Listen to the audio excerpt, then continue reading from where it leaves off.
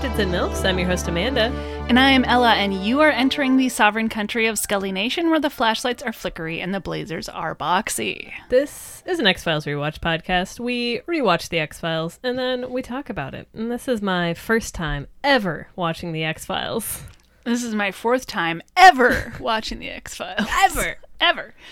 And tonight is a... Is it a romantic night? It's a falsely romantic night. Yeah, it's a fake romance night. Fake romance night. It is a rules heavy night. Mm-hmm. It is a sludgy night. It's a suburban night. It is definitely a suburban night. Yep. Mm-hmm. Yeah. That's because we are talking about season 6, episode 15, Arcadia. The local police department were at a dead end. So they turned to the FBI. A.D. Skinner, in assigning us this case, thought a fruitful approach to the investigation would be if we went undercover, posing as prospective homebuyers, as this planned community would seem to hide a dark, possibly murderous, conspiracy of silence. You want to make that honeymoon video now? This episode aired on March 7th, 1999. It was written by Daniel Arkin and directed by Michael Watkins. So, Daniel Arkin. Who the hell is he? I got there because you were sipping. Dang it. I got there Exploited first. me. This is his first episode of the show. Okay.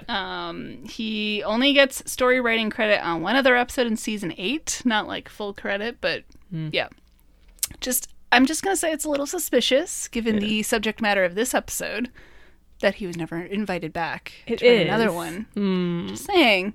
Chris had his finger on the eject You're button. encouraging them. I think so. Is he a relative of Alan Arkin and Adam Arkin? I guess it's possible. Okay. I I have need no to idea. know. Well, you're going to have to do your own research. Okay. I did not check on that. That's fine. And Michael Watkins, we don't even care about him. Whatever. He previously directed Dreamland 2 and Tithonus. Maybe if I cared, I would Ever. have put that in my memory. But I don't even care. Yeah.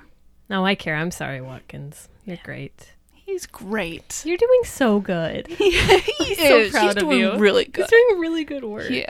He's a rock star. He is a rock star. See? Condescending. I guess when you say it in a baby voice, it is.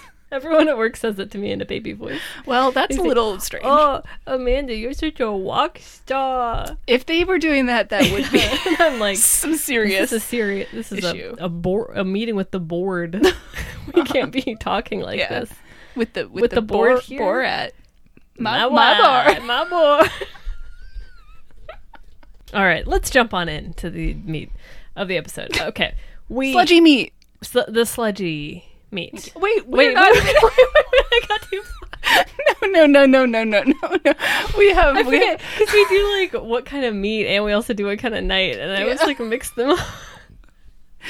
I'm sorry. It's a meaty night. We gotta stop having to come up with 2 separate adjectives in like the span of 10 seconds. It's tough. It is tough. It's throwing me off my game. Okay, you go on. I would like to tell you where this episode takes place, Okay. if you will allow me. I will. I apologize for stepping all over you. It was not intentional. This episode takes place in San Diego County, California. And Never heard of it. yes, you have. Sure, plot synopsis. Several disappearances at an idyllic planned community lead Mulder and Scully to go undercover as a married couple. However, they soon discover that the president of the Homeowners Association takes the community covenants and regulations more seriously than they could have imagined. Dun dun dun. Oh my God. That sounds like a pretty wacky setup for an episode. Does. It sure does. Oof. Well, shall we hop into the sludgy meat of the episode? All right, now we open on the Falls at Arcadia, which is this fancy gated community in San Diego. Man approaches... It's the American dream. Oh, it's Amanda's personal nightmare. We'll talk about my trauma, I would say. Is that fair to say, related to this episode? I think so. Okay. Yeah. I think that might be an understatement, if anything. Yeah. Mm-hmm. Hi, ask me anything. I lived in Wayzata, Minnesota for 1 year. Without a car. Without a car. Yeah. That's the new Reddit. Okay, we'll get to that though, I assume. So we open at the falls. It's an idyllic gated community. A man approaches the gate and he needs to put in his own special code. But we get a hint that maybe not everything is so perfect because the keypad's a little too short for his car. And he has to get out, open the door to even reach the keypad. Trouble in paradise. Yes. He is also the dad from Even Stevens. Oh, that's who he is. I thought he was the dad from something. I knew he was a dad. He looks like a dad. He's a dad from Even Stevens. Okay. Yep. Nope. Now that you say it. Oh, you know, I watched a lot of that show. It just I was looking him up on IMDb and I saw that and it just like came back to me. I was like, I've not thought of this show in eons. Seen this man, but yeah. One time I performed. We went to the moon in 1969 in front of my school. I don't even remember what that is. It was a song about how we went to the moon. All right. In 1969. Well, okay. Not 1968, but a year later. Nice. Yeah. Anyway, okay, so he puts in his little code. The robot voice greets him by name, and he drives through the neighborhood towards his house, having to have awkward, forced waves with all of his idyllic-looking suburban neighbors. His pod people neighbors. The Stepford husbands, I guess. Yeah. It is a nightmare. It's McMansions everywhere. It's like rich suburban hell. It's horrifying. He parks in his driveway, goes to his mailbox, and gets paint all over his hand, which is pretty wild, because we learn that his neighbor has been painting his mailbox for him because his mailbox was not regulation color per the HOA, what are they? CCNRs. CCNRs regulations, which is crazy. Yes. What if your neighbor was painting your mailbox? It's the neighborly thing to do. That's so kind. Got to be up to code. So our cold open man, Even Stevens' dad man, gives his neighbor a very forced smile at this, and then he takes his mail and he goes inside. And then while he is gone, the neighbor walks over to touch up the paint job. He's taking this very seriously. So inside, Mr. Even Stevens. Okay, Mr. Even Stevens. He just complains to his wife about their freak ass neighbors, and he's really fired up. He's like, "I'm gonna paint this entire house pink, and that's gonna show these Nazis." And his wife is like, "Sure, honey. Rules are rules. We just gotta follow it. Come on." This girl is lame. He can do better. Very true. But he doesn't really care. He's just sick of these people. But he gets interrupted by they got a mysterious package in the mail. It doesn't say who sent it. But they open it up, and it is a very kitschy, what's it called? A whirligig? Whirligig. Yes, a whirligig with like a little lumberjack chopping wood. It's pretty cute. It is pretty cute. I would put it out. I literally would, yes. Yeah, we got to see if we can get one. It's adorable. Okay, if anyone at the convention has one, hook us up. Yeah. But even though we love it because we're cool, yes, Mr. Even Stevens' neighbors will not because it is not up to code. No. But he's like, he gets a little grin on his face. He's like, he's ready. Yeah, he's so ready.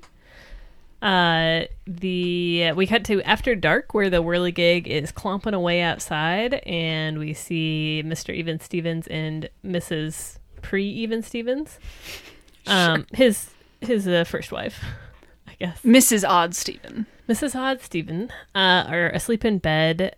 Husband wakes up. There's a strange stirring through the open window. There's some creaking downstairs. He tells his wife to stay in bed while he goes to investigate.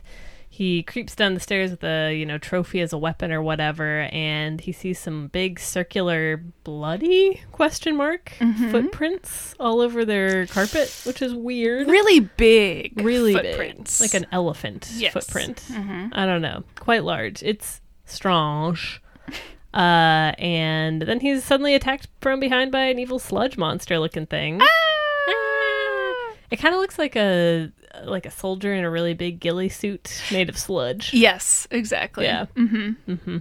I also have written down a busy mud creature attacks him. Oh. I don't know what I meant by busy. I think that was a typo, but I don't know what I meant to type. Oh, okay. So, busy killing people. He is busy killing people. And I guess maybe the design was too busy for you. Was there too much sludge? I don't think I meant to write busy. Okay. But I don't know what I meant to write. But that's a mystery for another day. Yeah, it's fair. Yeah. It doesn't matter. We don't even have to solve all mysteries. It's true. We can just There's mystery everywhere. enjoy the ambiguity. Yeah. You know? And then it kills the wife. Did you say that? Oh, no. I ended. Yeah, Oh, it also okay. kills the wife. Yep. R.I.P. These two are dead. Sad. So sad. Credits over. 7 months later, we have Pat, who is one of the Pod People neighbors. She is here to welcome the new neighbors to the same house where the other people just lived. She has a giant gift basket. She's ready to go. She's excited to meet them. So the new neighbors pull up in their SUV and the moving It's a van. minivan. A minivan. Please. I'm That's sorry. so important. Okay. You're right. That is important. A minivan and the moving van pull up, and the new neighbors step out, and we get What? Evil Mulder Yes. steps out. Now, normally we talk about the clothes later, but I feel like it's important to talk about it up top. Mulder's cute. wearing like a polo shirt. He's got a golf sweater knotted around his neck. He's got some fitted slacks. He's got boat shoes on. It's terrible. It's tough. It's a tough look, guys. He just puts his hands on his hip and he just grins. He's like, "Wow, isn't this something?"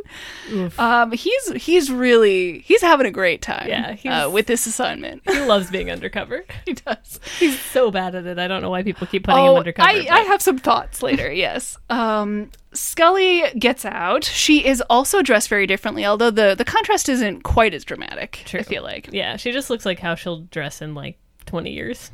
No offense. Yes, a bit, but she does look different. She does look suburbanized, if you will. And Mulder's throwing his whole self into the performance. Scully, she looks pained at all times. Yeah, she's not enjoying this assignment at Neither all. one of these people are good at it, but that's fine. No. Well, or they're doing a really compelling, act of a married couple barely hanging on.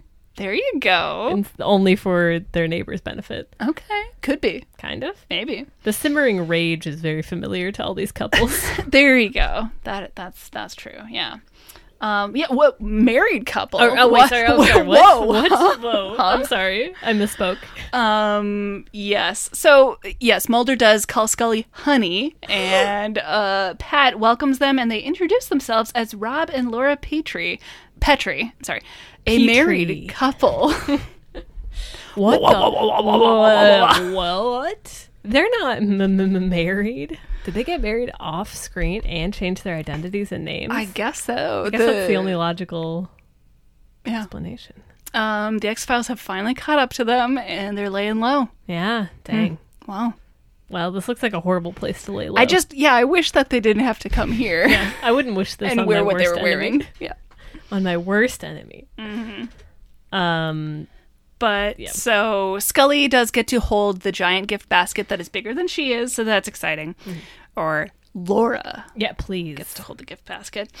And then Pat looks at her watch and gets a little nervous, and she's like, "Okay, guys, I'm really happy to see you, but it is 10 after 5, and I don't think that you're going to make it before the cutoff." And they ask what that means, and she says that according to the HOA, all move-ins need to be completed before 6. And to their blank stares, she's like, "It's in the CC&Rs. Didn't you read them? It's only 800 pages long. Come on. You got to.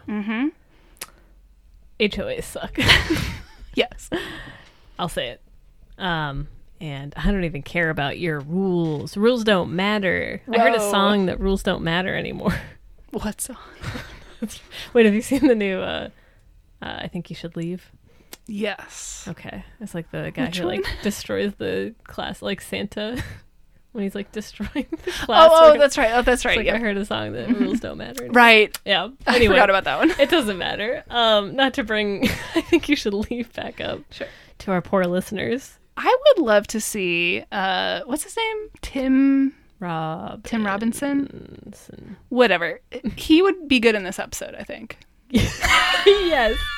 He's very good at playing that type of character to an extreme. But with a core of reality. Yes. So they go into the house? Oh, yeah. Okay. Yep. Right. Sorry. They go into the house. So it's a gigantic, rich, fancy house, whatever.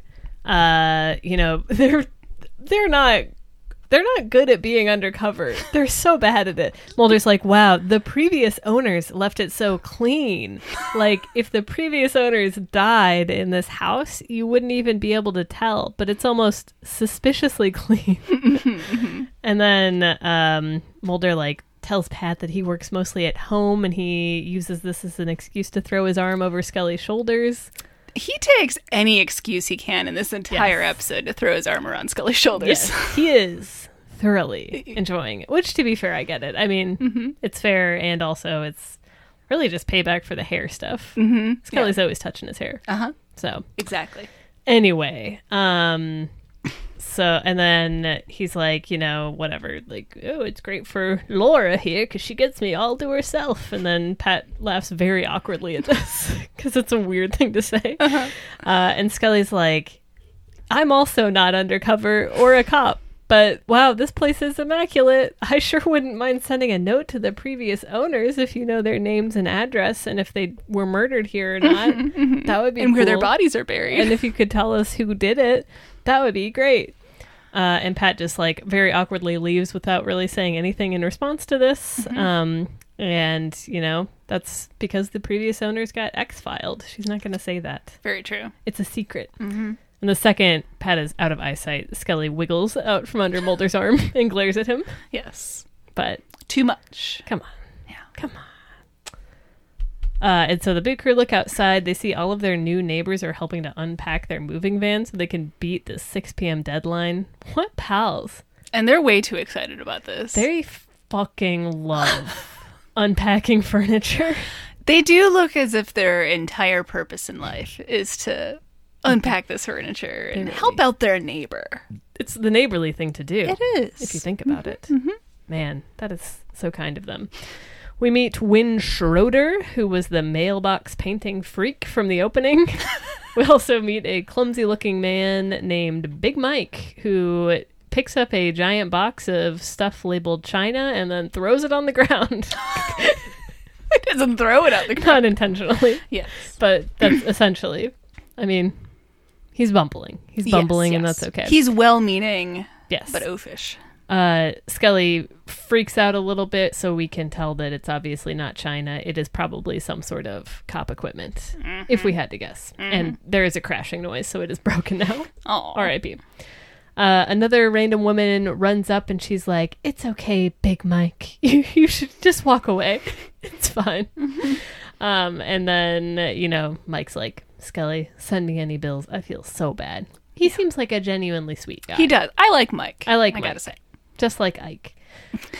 So, anyway, the woman who walked over helps Scully carry the broken china box into the house and introduces herself as Wynn's wife. So she's Mrs. Mailbox Painter. Mrs. Freak-ass. Mrs. Mailbox Painter. Freak-ass Mailbox Painter. And they're the next door neighbors. So that's great. That's awesome. We get to Mulder, who's with the boys, and they're unpacking a basketball hoop. Nice. Pretty radical. He's going to have that in the driveway. He's going to shoot some hoops. But Wynn runs over to Mulder, and he's like, "You can't have that outside. It's going to stand out and not be very aesthetically pleasing." My God. And Mulder does not care about that. No. One iota. And Wynn suggests that, well, Mulder might be able to get special dispensation from Mr. Gogolak, the president of the HOA, if he really is a b-ball boy and needs that hoop. Yeah. But in the meantime, it's going to have to go into the garage. Man, Mulder looks very put out. Yeah. It's like, if I can't play basketball in this assignment, I'm not interested. Scully's not enough. I need my b-ball. He has to have his b-ball. He's got to have his b-ball. He's a b-ball boy. He's a b-ball boy. Yeah. I also do love that Mulder took the time on this undercover operation to bring his basketball hoop. Yeah. It's not like he knew that this was going to be... Well, but because he's on the time loop. He did know. He did know. He did know. He's like, this is going to crack the case wide open. Okay, never mind. Okay. I forgot. Time loop Mulder. Yep. We know why he knows all these things. Absolutely. So 6 p.m. rolls around and they just make it. They squeak by. All of the neighbors wave at them, and the movers drive away. And Mulder and Scully stand arm in arm on their wonderful doorstep and wave back. The American dream. It's beautiful. It is.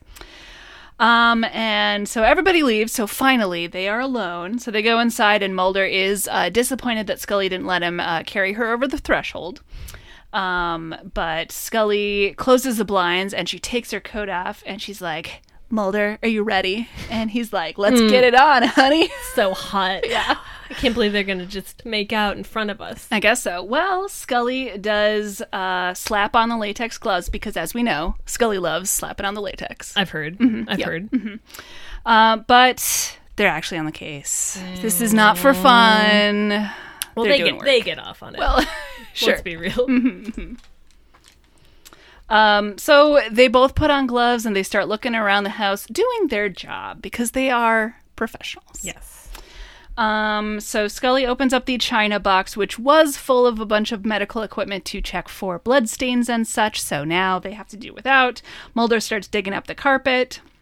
Scully gets out her video camera and starts walking around the house, giving her report and, offering the audience some exposition. So early YouTube vlog. Very, yeah. Would Scully be into that? Would she watch, YouTubers? Ooh. I feel like she might. Maybe, but she wouldn't tell anyone about it ever. Yeah. Maybe. I feel like she might. Yeah. Not like, I don't know. I feel like she would have a vlog about, like, books or something. You know? Maybe. I could see it. Feels right. Okay. So she's getting started early. Yes. Yeah. Yeah. Mm-hmm. So we learn that they are in the former home of the Klein couple who disappeared last July. The couple was the third to disappear since Arcadia was built in 1991. All of the couples that have disappeared were stable, professional people with no history of violence or mental illness, and it actually took a family member or employer to realize that they were gone, including all of their cars and personal items. The local police found nothing in every case, just perfectly manicured homes, and the neighbors who claimed they didn't even know anyone was missing. Wow. Which seems unlikely given how interested they are in each other's business. Yes. Except for they didn't care about the clients. I guess so. It's also it's February 24th, which I looked up is the day after Scully's birthday. Oh. So she has to do this on her post-birthday, boxing birthday day. I guess so. Boxing birthday, that's a thing. Yeah. Sure. Okay. I assume, right? So the local police are at a dead end, so they turn to the FBI, and then we learn some very important information that A.D. Skinner specifically assigned them to this case, and it was actually his idea for them to go undercover as a married couple because, the community is very tight-knit, and maybe they're hiding a murderous conspiracy. What a freak. What a pervert. You can't do that. Like, HR is going to find out that you did this. Yeah. Mm-hmm. How evil do you think he, so giggled funny. when he did that? Was he with Kimberly doing this? Maybe. Late at night? I had a thought because this is, the third couple that has disappeared. So I'm wondering if, Skinner's had this case for a while, but he's like, I don't want to see Spender and Fowley fake married. I'm not interested in that. So he actually sat on it for a while. He filtered out that tag. Uh-huh. Until Mulder and Scully were back on the case, he's like... I mean, that's a pretty compelling argument. It's a little suspicious. Mm-hmm. This is their first case back on the X-Files. Yes. So... I really like that as a point. Mm-hmm. I think that's true. I don't know. Or, I mean, okay, obviously this isn't true because we know Skinner's a freak and he would do this. Yep. But if Mulder's also in the time loop, is he doing something to influence having this case too? I was wondering if Mulder perhaps campaigned for this case. Oh, yeah. A bit. Maybe. Skinner, come on. Can you be a wingman? Yeah. I know you're a wingman in Ibiza. Skinner loves that. Be a wingman for me. Yeah. I do like the thought of Skinner just being a freak, though. Yeah. It's more fun. What if you could do that? What if you were a boss and you did this to your underlings?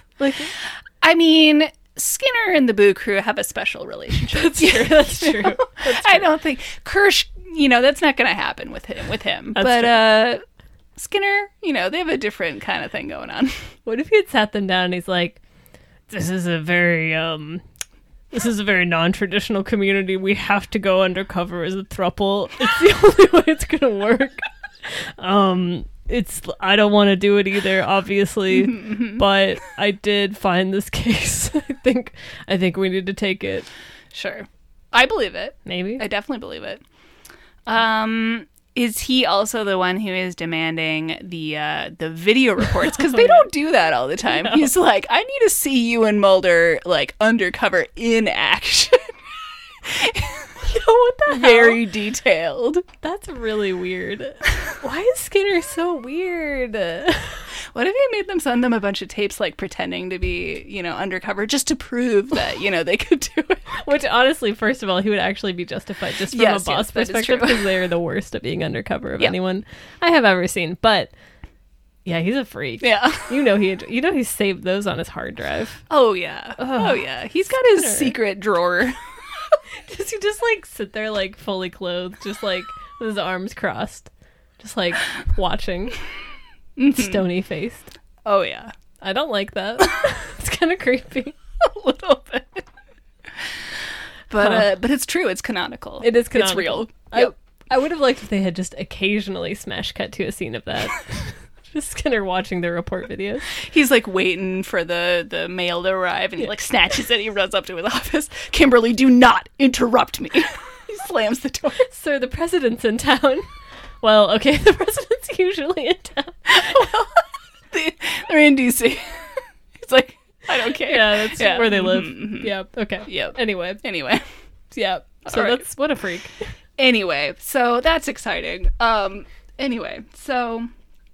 Yes, because Mulder does ask Scully if she wants to film their honeymoon video. So yeah, Skinner requested. Skinner did. He was like, and if you have to prove that you consummated the marriage for them to believe you, I give you special dispensation to do that from the FBI. It's okay. You have to do what you have to do to maintain your cover, and if this is for America, if that's what it takes, that's what it takes. Yeah, you will be hailed as heroes. Yes, by me. Yeah. Yep. So Scully says that if they ever go undercover again, she wants to pick the name. So Mulder says their last name is Petrie, and she's very focused on it being Petrie. Oh, I thought she said it was Petrie. Or he said it was Petrie. No, because she's saying like Petri dish. Yeah. Oh, I thought he said Petri dish. I think he's saying Petrie. Okay. It doesn't matter. They disagree, basically. Yes, they do. And she also thinks that Mulder is not taking this case very seriously, and he says that's because he doesn't think that this is really an X-File. But we do learn this is their first case back in the X-Files, so that's exciting. So I guess he doesn't think it's an X-File, but he decided to come along anyway. Well, come on. Come on. What if it wasn't even an X-File and Skinner is just like any flimsy excuse? I mean, it's just all checking out, isn't it? It does. So, so Scully asks him what he wants. Does he want aliens? Does he want tractor beams? And Mulder's like, I know what this is really about, Scully. You just wanted to play house with me. And she just kind of rolls her eyes, and then he puts on like a dumb man voice, and he's like, woman, get in here and make me a sandwich. That's a good impression. Thank you. And then be a dumb man. There you go. Yeah, thank you. Welcome. And she just rolls her eyes at him and flicks her gloves in his face, and it's very cute. Yeah. Yeah. Delightful. I can't believe they're really married. Scully, Skinner made them actually get married. He's like, you need an airtight alibi. We can't fix this. What is Skinner's problem? This is getting very troubling. It was canonically this happened, and that's messed up. That is. I think they have a lot to answer for. I think so. Yeah. Okay. Scully answers the door, and it's Big Mike with a giant banker's box full of china to make up for all the dishes that he thinks he broke. And he says the saddest thing ever, where he's like, I don't need all these dishes because I just use one and wash it and then use it again.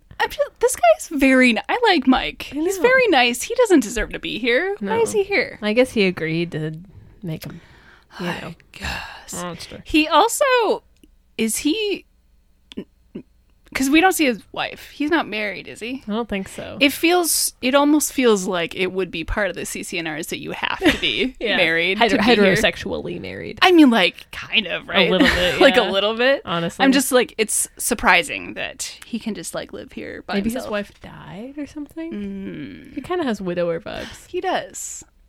Maybe. Oh. Yeah. Now I'm sad. I can't believe Mike. Skinner did this. Mike's wife died. This is all canonical. Wow. Sucks. So Scully notices that he's wearing a caduceus necklace, which, not to get into it, but it's not technically the medical symbol. The one with the two is not the medical one. Okay. It's for like commerce or whatever. Okay, medical is just one snake without wings. And it's a different symbol, but okay, it doesn't matter. You were so serious about this.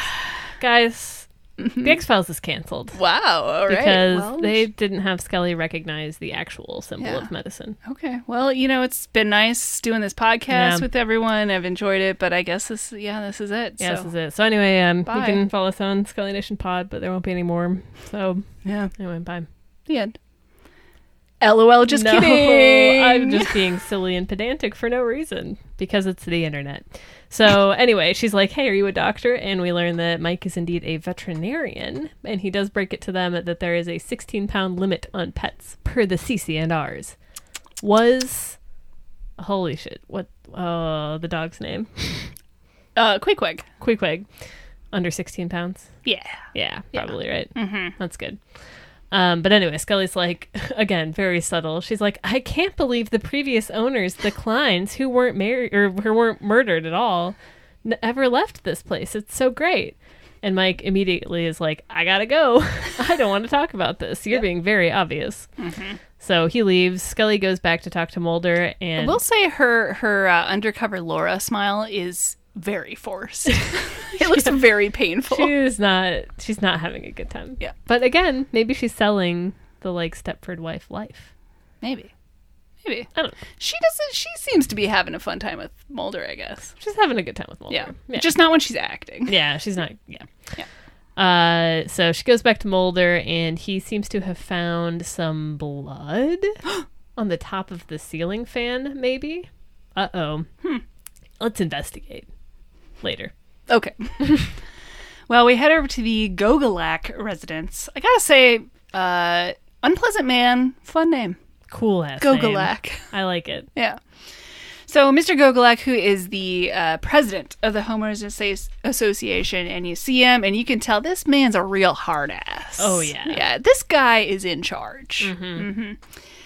So he is having dinner with Wynn and his wife and Pat and Big Mike and, everybody. So they are all talking about how nice the Petries seem. What a cute couple they are. And then they talk a little bit, and then all of the ladies clear off the table so that the men can talk. Oh, yeah. Barf. So then, once they're alone, Mr. Gogolak asks whether they think that the Petries are going to play ball, and Wynn is like, yeah, I think so. Yeah, he's got a b-ball hoop, of course. Oh, yeah. Mm-hmm. So Mike seems very nervous, and he's like, okay, listen, Mr. Gogolak, I wonder if maybe this time it would be better if we actually told the Petries what was going on. And Wynn is like, no, we can't trust them yet. We don't know them. Did you see that he wanted to bring a basketball hoop in here? What a freak. They're not trustworthy. And Mike is like, I don't know, there's just so many rules, and maybe they would be able to keep up with them better if they knew what happened if they didn't. It is the neighborly thing to do. What happens if they don't? I don't know. Sounds pretty scary. And then everyone at the table looks very uncomfortable and freaked out, and Gogolak just looks evilly at Mike, and he's like, all right, Godspeed, which is not a yes. It is not a yes at all. No.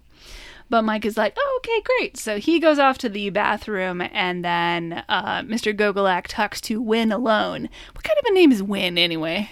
Wynn Is it Duffy? short for something? Oh, I don't know. It's short for Wynn Duffy. Is it like a weird nickname for Wayne? Wynn? Wayne? Wynn's just a name. Although they were spelling it I feel like they spelled it weird in the subtitles. They spelled it W-I-N. That's weird. I've seen W-Y-N-N. That's a name. I mean, I've met people named Winter, but I don't think this guy's name is Winter. Probably not. That's probably against the HOAs. Yeah, they wouldn't allow that sort of thing. There is a list of approved names. Yes. Yeah. Wyndham Earl. There you go. Okay. Who's Wyndham Earl? Twin Peaks. Peaks. Twin Peaks. I was like, why is that name in my brain? Twin Peaks. Okay. Yeah. So yeah. So Gogolak talks to Win, and Win is like, look, I can talk Mike out of this. It's short for Vincent. Sorry, that was too late. That was too late. Anyway, go on. Too late. Oh. It was way too late. 30 seconds ago, though, it would have been funny. I'll edit it. Okay. Okay, anyway, go on. And then Gogolak is like, no way, Mike is a weak link, and a chain can't survive with a weak link. Oh my God. Scary. Yeah. They're going to kill Mike. I think so. Ugh. We cut later that night to outside of Big Mike's house, where we see a line of lampposts in front of every house in the neighborhood, all lit with exactly one bulb of the exact same wattage. That will be important. Inside, Big Mike is lying on the couch watching a documentary about some tribal structure that requires strict adherence to rules and general conformation and everything. It's a very subtle reference to the HOA as a tribe requiring conformity. Yes. It's pretty, I don't know if you got that. Theme alert? It was the theme alert kind alert. of situation. Thank you. Yes. I got it. And then there's something about group elders killing people if they don't conform. So we hear a crash outside, and we see that the light bulb outside Mike's house has been broken. He starts freaking out and rushes out to change it. He's like slipping and sliding. He's cutting his hand. Blood's everywhere. But he desperately does get the new light bulb back into this lamppost, and he seems to be like chased by some sort of evil creature under his lawn. But once the light bulb is lit, he's like, I fixed it. I don't know. He seems like he's going to be okay. And then suddenly the sludge monster comes back anyway. And like blood splatters all over Mike's house. No. Even though he fixed it. And he's like, I fixed it. He did. He fixed it. Come on. He followed the rules. Ugh. It's not very fair. No, it's not. Boo. Yeah. Well, the next morning, Win is there. He is washing the blood off of Mike's step and dissociating when Rob and Laura walk up, and Win asks them how their first night was in town, and Mulder's like, it was just wonderful, Win. Thank you for asking. We just spooned up and we fell asleep together like little baby cats. Isn't that right, honey bunch? And Scully like grimace smiles, and she's like, that's right, poopy head. Boofta boofta. Oh boy. So they ask about Mike, and Win says, I'm sorry, he's not here. He's actually gone on business. And Scully's like, that's a little weird because he's a veterinarian. What kind of business do they have? And Win panics a little bit. He's like, I have no idea, but, he's sometimes gone for like weeks at a time. So, like vets do. Yeah, for sure. There's a whole litter of horses being born. Maybe. Takes weeks to do that sort of thing. Exactly. And Mulder's like, oh, okay, that's fine. We'll just leave this box of china sitting on his front step, just strewn about the lawn until he comes back. And Win is like, oh, no, I will take it. It won't be aesthetically pleasing if we leave it on the sidewalk. So then he does invite them over for dinner later with him and his wife. And before they leave, Mulder asks who it was that he needed to talk to about putting up the basketball hoop. And it was Mr. Gogolak. And so they walk away, and then Win just kind of stands there looking like he's dying inside. This guy is also not a very good actor. No one's doing good. But I guess that's why nobody notices the Boo Crew, because they're so caught up in their own performance. There you go. That makes sense. Sure. So we go to Gogolak's office. He is consulting the gigantic book of CC&Rs of the HOA, which he has on like a little stand by the window like it's a Bible, which is very funny. And he tells the Boo Crew that, unfortunately, they are not allowed to have a basketball hoop outside their house. That is so sad. The Boo Crew are all snuggled up very close on his couch. This is a huge couch. They're snuggled right up. Basically in each other's laps. Yes. They're having a great time. Yeah. And they're recording it so they can send it to Skinner later. Oh, yeah. Gogolak explains that, it's a slippery slope if they were allowed to have basketball hoops. I mean, my God, what if someone had a bass boat in their driveway? Can you imagine? Grandpa and Grandpa violence. This is not okay. It's actually really distressing when you see two grandpas fight. Well, actually, we had Grandpa fight and we loved it. Grandpa fight was okay. That's true. Well, it was the third best. You're right. Yeah, it was fine. We were kind of forcing it, to be honest. We were. A little bit. I don't even remember who the second guy was anymore. It was in Revelations. Yeah. It was the bad guy and the other guy. Who was the other guy? The guy that they thought was the bad guy. Oh, the bald yeah, guy. yeah. Okay. The Mike Ehrmantraut guy. You're right. Yep. Okay. Yep. It doesn't matter. Anyway, so yes, that is why they can't have it. We also noticed that Gogolak's house seems to have a lot of Nepalese and Tibetan masks. Kind of harkens back to the documentary that Big Mike was watching. Mm-hmm. It's all connected. It's all hinting at a future plot point. And he tells Mulder that he goes to Nepal and Tibet twice a year on business because he runs Pier 9 Imports. And he also shares that most of the homeowners who live in this neighborhood have been here since day one, both of which sound like clues. And then Mulder mutters it under his breath so he remembers it for the next time. Yes. Yeah. That's why he's always saying Mulder, Mulder, Mulder when he runs. It's so he remembers who he is. And it's not a memento situation. Oh. Yeah. Mulder feels like he would get stuck in a memento situation. He really does. He's got real memento energy. I guess there was demons. Yeah. Which was basically yeah.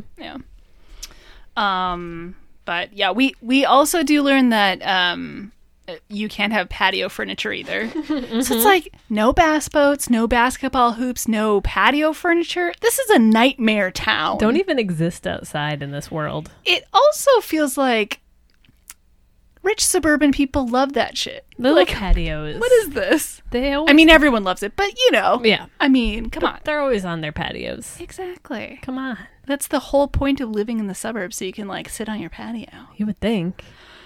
And have a boat. Anyway. Whatever. Gogolak doesn't even care. No. It's like the rules are nonsense. What? They don't mean serious anything. And important. They're not. If my neighbor has one single blade of grass that is too long, yeah, I will call the police. Yeah. Well, you're right too. Right? Yeah. Mm-hmm. Thank you. It's just one hop, skip, and a jump away from anarchy. Can you imagine? I can't. Anyway. So we do head to the Schroeder residence, Wynn's house. So Mulder and Scully are here dining with Wynn and his wife, and they have some painful, awkward back and forth about dolphin-safe tuna, and Mulder jokes that he loves dolphins, but they are pretty tasty. And then Wynn and his wife just stare at him aghast like they've never heard a joke before. Yeah, it's pretty brutal. And Scully laughs to cover it up. The biggest laugh. It's very awkward. Yes, this is tough. It's kind of like your what was it? I love war thing. What was that? Wait. You were with somebody, you were joking that war is great or something. Yeah, what was that? I don't remember who you were with. Oh, I can't remember, but I did, yeah, that did happen. Yeah. I was joking. Yes. But whatever. Anyway. I love war. See, that was the reaction I thought I was going to get. And No, this is serious business. Sorry. Yeah. Anyway, so then Wynn does ask them how they met, and Scully's ready to jump in there with her version, but Mulder's like, no way, I want to annoy Scully. I'm going to go first. Her. Yeah. So he's like, actually, we met at a UFO conference. It's not me that likes all that crap. It's actually Laura. She loves all that new agey stuff. I think she's driving a fork into the delicate flesh of his thigh under the table right now. Oh, she definitely is. She is plotting his murder in her head. Yes. Mm-hmm. And so, after they get that done, so Mulder brings the conversation back to Mike, and he's like, I actually don't think that Mike is out of town on business. We were thinking of getting a dog, so we called his office to get a forwarding number, but they said that he wasn't there, so that's a little weird. Do you know where he could be? And Wynn and his wife are just frozen still. They cannot think of a lie to save their life. They are very bad at this. Yes. They're almost like FBI agents undercover. They're so bad. Oh, are they also undercover? Yeah, they're all FBI agents from different branches. offices, I guess. Sure. Yeah. Okay. Could be. That'd be wacky. That would be. Wynn's wife does glare at him, though. Like, she is angry. She didn't know, and she's mad at him that he didn't tell her or something like that. So Mulder pushes a little bit, and he's like, if Mike lied about that, he must have some, like, crazy secrets. Every community has its dark underbelly. And Wynn is like, we do not have a dark underbelly. This is the American dream, and it's great. Ugh, God, I'm happy. Look how happy I am. Ugh. He, like, smiles, and it cracks his face in two. Yeah. Stuff. So then Wynn's wife is clearly kind of upset and shaken. So she gets up from the table. She's like, I actually have to walk our dog, Scruffy. Terrible name for a dog. Yeah. Also not a very scruffy dog. I don't know. No. Yeah, but that's fine. So Scully's like, do you want some company? So she joins her. Women folk. Am I right? Just got to stick together. Exactly. So then we get... Now, this is rough. So Scully does stand up, and Mulder stands up as well. He goes for a hug and a kiss. And Scully just kind of awkwardly air smooches him back, and he looks very, very embarrassed. It's tough. Rejected. If you saw what you thought was a married couple do this, you would be wagering on when they're announcing their divorce. Yeah. It was very funny. Yes. But, well, he tried. He did. He tried. So outside, Scully and what's her name? Cammie? I don't even know. The wife. The wife. The wife. My wife. Wynn's wife. Are walking the dog, and Scully asks if this place really is the American dream. And the wife is like, well, it's a nice neighborhood. Also, it was around this time that I was like, is it weird no one here has kids? Yeah, okay. I had that written down later. Okay. Yes, nobody here has kids. It's so freaky. It's very weird. These are all people who would have 2.5 kids. Exactly. But anyway, that's fine. Scully asks the wife if she's worried about Big Mike, and before the wife can answer, Scruffy, who is this little chihuahua, launches himself down the storm drain as fast as he can go. What a weird dog. Who does that? I don't know. That's something Steve would have done. Maybe the suburbs do that to a dog. Maybe. They just want to escape. Yeah. Or the suburbs are great for dogs. Yes, that's true. That's true. So they wouldn't want to escape. Or I was theorizing that Pennywise is down there and he lured the dog in. That also really feels right. What would he look like to a dog? Just a little bone. Oh, just really cute. Floating in the air and moving, and pretty cute. Or would it be like a really sexy female dog, with lipstick and a dress. Oh my God. Like a Bugs Bunny type. Hot. Yeah, probably. Yeah, like that. That's kind of what Scruffy was looking like. His tongue fell out of the ground and a little bit. Rolled 4 feet. Mm-hmm. Yeah. Which I thought was really weird. It was sort of like a random injection of magical realism or cartoon logic into the show that they've never done before. And will never do again. Yeah, it was really out of place, but we'll talk about that in the wrap up. So that's weird. The Chihuahua has launched itself into the storm drain. Scully and the wife both get down to look, and Scully... The wife. And Scully does see Mike's necklace. But as she's grabbing that, Scruffy rushes back out of the drain, and he's covered in what looks like the same kind of blood or whatever the sludge monster was leaving behind and that we saw on the top of the ceiling fan. Poor puppy. So she does Scully wipes some of it off so she can test it later. She's always thinking. She's so smart. Mm-hmm. That was the one subtle thing she did. There you go. Yes. Proud of her. So later in the house, Mulder and Scully are in the bedroom. They are getting ready for bed and also working at the same time. So Scully has called the local lieutenant, and the cops have been doing their own checking on where Mike went. So there is no activity on his credit card. There's no sign of him anywhere. They can't find his car, etc., etc., etc. And so that's a dead end. Mulder is typing on his laptop and also getting undressed at the same time. And he tosses his shirt right in front of Scully's face. Showing a little skin, too. A little bit, yeah. He's showing off. So, yeah, they're just kind of moving in and out of each other. It's very domestic. Yes. Mm-hmm. So Scully, they're talking to each other. She disappears into the bathroom, and Mulder thinks that Mike is for sure dead. Whatever happened to the couples happened to him too. So they wonder whether it might have been Wynn that did it. Maybe he was just cleaning up after his mess, or cleaning up after someone else's mess, maybe. So they wonder about the necklace and the sludge that's all over it, and Scully says that she's going to drive up to San Diego tomorrow to have it analyzed. And she also throws a tube of toothpaste out, and she's like, "Who taught you how to roll a tube of toothpaste?" And she tells him, "Third warning, the toilet seat is up." He's just racking up infraction after infraction. Stereotype infractions. My goodness. What happens if there's a fourth warning? Ooh. I don't know. That's sleeping on the couch, I assume. I guess. Or in the doghouse. The doghouse. The doghouse. You can't have that. That's Bark, bark. against CCNRs. That's probably Has true. to be in the house. Yeah, you're right. Well, where's Mulder to sleep then? I don't know. Sad. I mean, he loves sleeping on the couch. So that's not even. That's true. It's just regular. Would be weird if he wasn't. Yeah. He also flops onto the bed with his shoes on. Who raised this man? Now that's warning 4. Yes, definitely. Well, Tina and Bill. Yeah. And Barely. it's probably like a reaction against the fact that Tina saran wrapped every piece of furniture in the entire house. That's true. Constantly. Yes.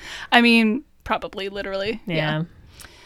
So then Scully comes back out of the bathroom. She's got her like green face mask on, and Mulder makes a little face, and Scully throws his clothes at him, so he puts them away, and whatever. It's very casual, and they're just coexisting around each other. It's very cute. So then they talk. I guess they're just now noticing how everyone around here is obsessed with the CCNRs and how weird it is. And Mulder's like, Scully, you actually would fit in here pretty well. And Scully's like, and you would not.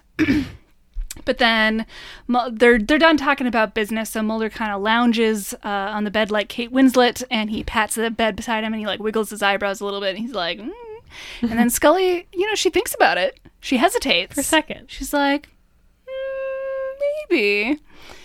But she's like, no, we're on the case. Scully. Good night, Mulder. Also, I put this whole face mask on, so like that's fair. the mood is kind of...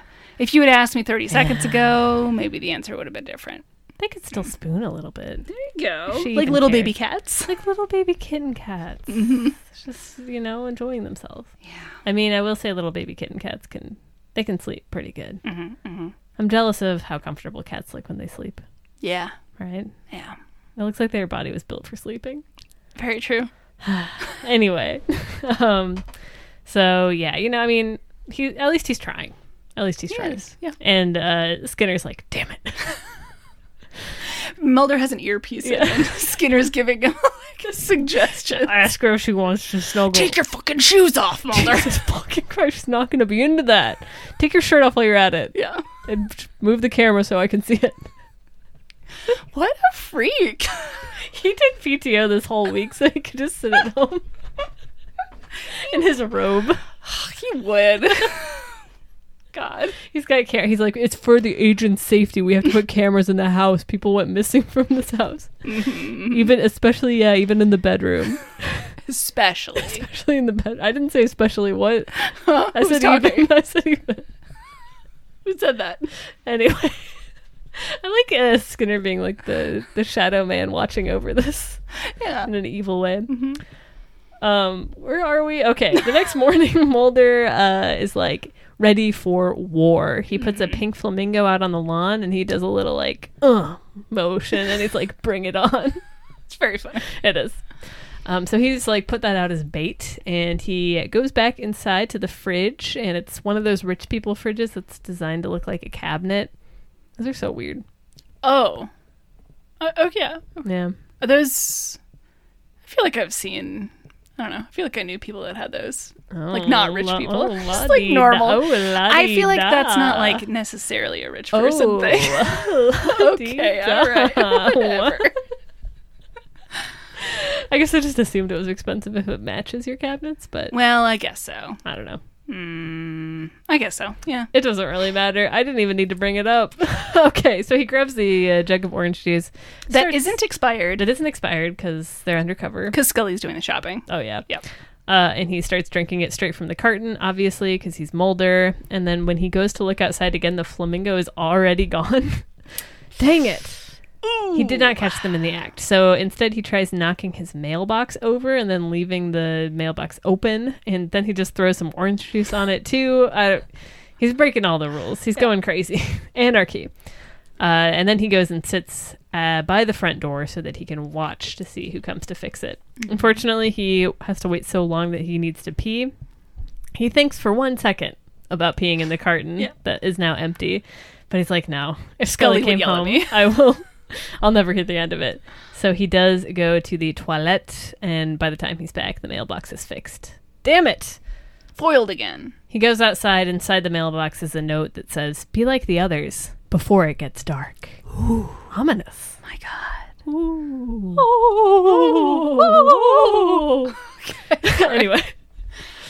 Well, it is now nighttime, and Mulder has kicked it up a notch. He is now shooting hoops in the driveway at like 10:30 at night. The God!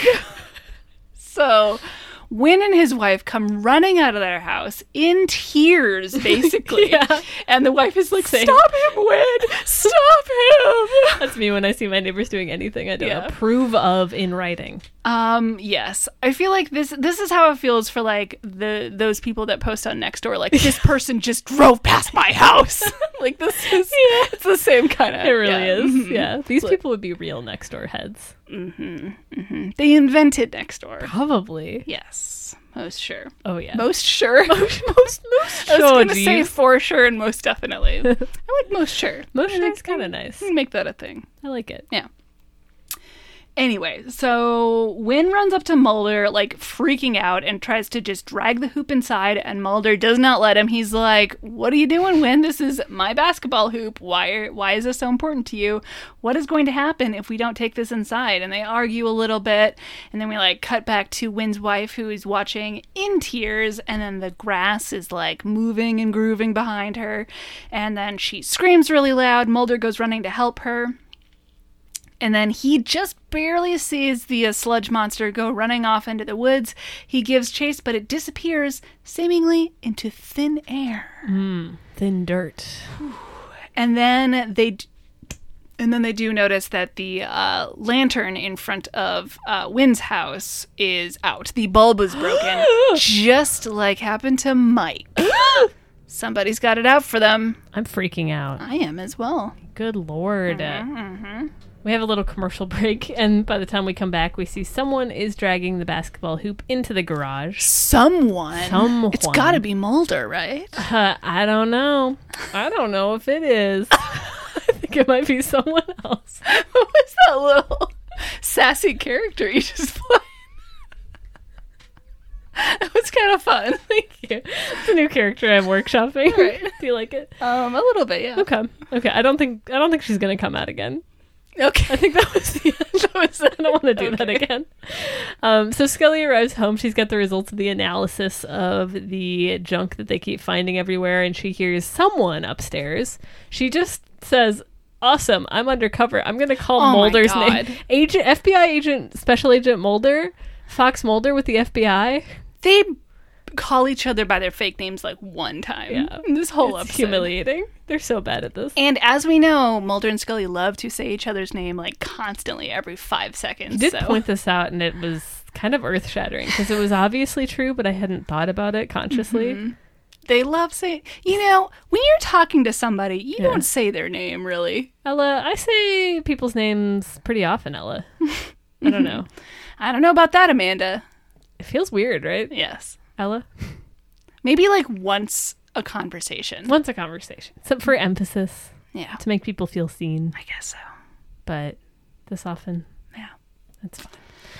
I do have a comment. I did enjoy it because Scully comes home with like a fake shopping bag with her lab results in there, but it's just like a very thin folder in like this giant shopping bag that's clearly empty. Yeah, it's like, okay. It's like when like they have coffee cups on TV shows. Exactly. Yeah.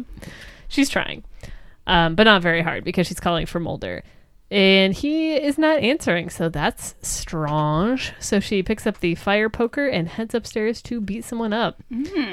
Meanwhile, we've got Mulder outside who is still investigating. He's pulling up some loose sod to check out what's underneath it. But if Mulder's outside investigating, then who's in the house? Oh my Lord. That was fun. That was pretty fun. We got to talk in unison more often. All right. So that's scary. Now we know Scully's in danger. She keeps stalking through the house with the fire poker, and she keeps missing whatever mysterious creep is in their house.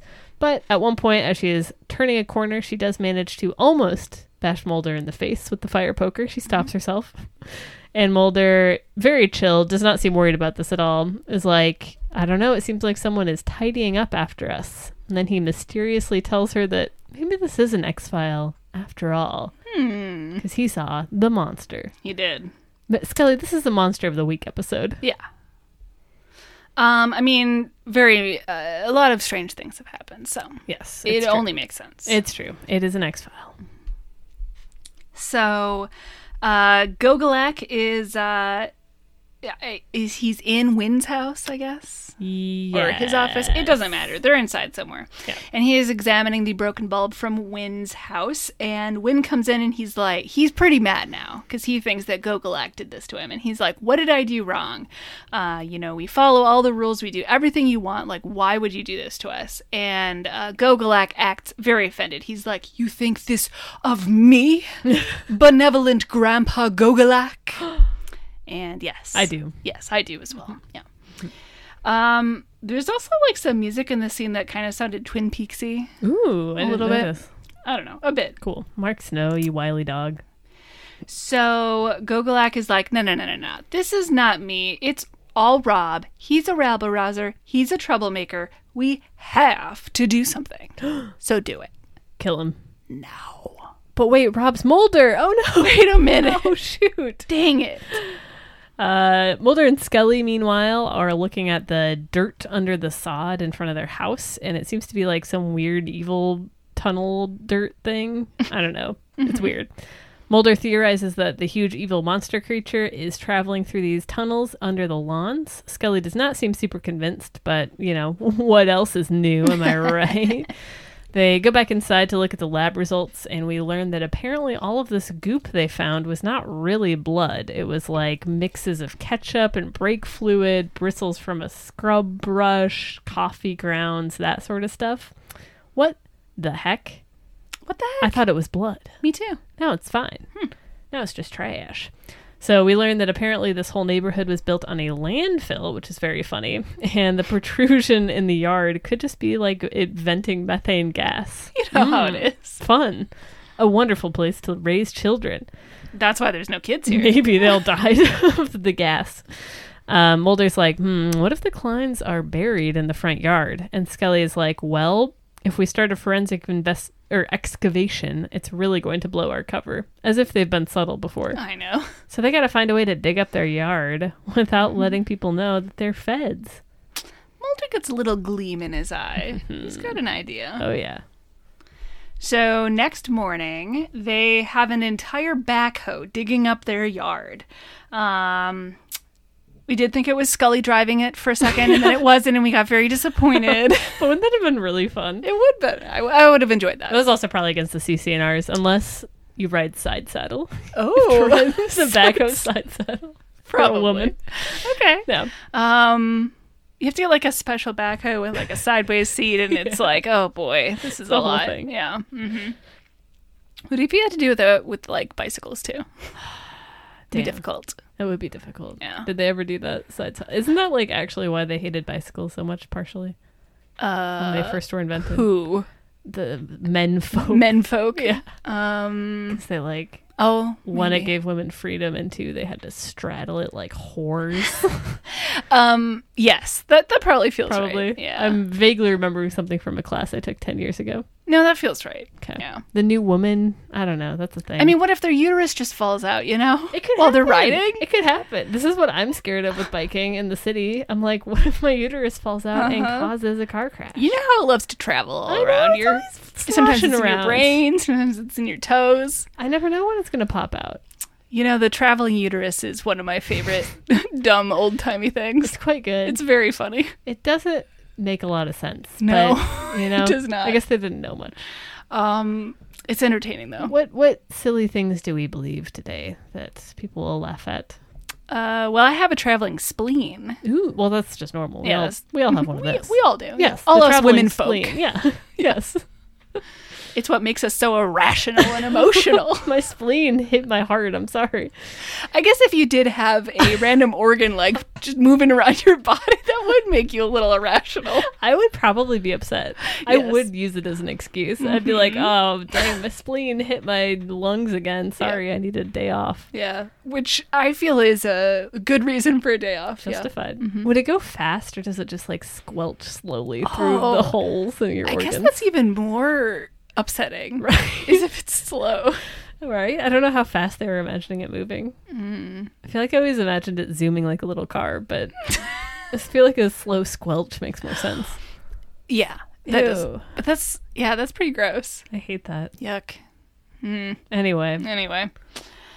So, so they're digging up their front yard, and all the neighbors are standing around like, what the hell are they doing? And then Pat, pretty much, Pat does come running up. She looks horrified. She is crying a little bit. She's like, what in God's name are you doing? Are you insane? And she says, you cannot put a swimming pool in here. And Mulder's like, I know I can't put a swimming pool in here. It's actually a reflecting pool. I have read all 800 pages of the CCNRs, and there is no rule against it. Check and mate. It really feels true to Mulder's experience that he would live in a place with an HOA and be like enemies with the HOA president. Yeah. I could see that for him. Does feel right. In his future. I think he'd enjoy it. I feel like, again, this is coming from Tina. Yeah. He had practice with Tina as a kid. Yep. Damn. It always comes back to the mom, huh? Of course. That's beautiful. Yeah. So he's like, it's just a reflecting pool. It's going to be very tranquil. You are going to love it. In the distance, Gogolak and Wynn are watching. Gogolak is just crossing his arms and glaring, and Wynn is standing there about to cry, and Mulder just waves at them with a cheeky grin, and Gogolak is like, it's fine. Let's just let him dig his own grave. Whoa. Damn. That night, Scully comes out to talk to Mulder, who is just like digging around in the big hole. She's also in the middle of the street. Hey, Mulder, what are you doing? Yeah, what the fuck? Outside. They're so bad at this. They're terrible. Good Lord. That's our nicknames for each other, Mulder and Scully. That's our little married pet names. Anyway, and then she's also just like, the Kleins aren't down there. There's no dead bodies down there. You should call it a night. Mulder, did anyone hear that? Yeah. And Mulder sees that whirligig, the kitschy whirligig from the opening, and he sees a sticker on it, and he's like, oh, there's a big blue paw print on this. I can tell this is going to be a clue. Oh, yeah. The sticker from the whirligig says it's from Pier 9 Imports, which, as we know, is Gogolak's company. So the whirligig that killed the Kleins came from Gogolak's own LLC. That sure was a series of words right? that you just said. Yeah, it felt like a lot. I felt troubled as I was saying it. Yeah. Mulder tells Scully she needs to quickly get a full forensic No, I keep saying evacuation. Excavation team out here while Mulder is going to go talk to Gogolak. So they each rush off in their different directions. The camera pans to the big hole. We see a wet, muddy puddle has formed in the hole, and there's an evil little monster's hand reaching out like the end of Carrie. Yeah. Yes. Okay. Yes. Really had to think about it. Correct. Thank you. I did also like, before we found out that Mulder was still investigating, that like Scully came out there in the middle of the night, so I thought he was just like sleeping in there.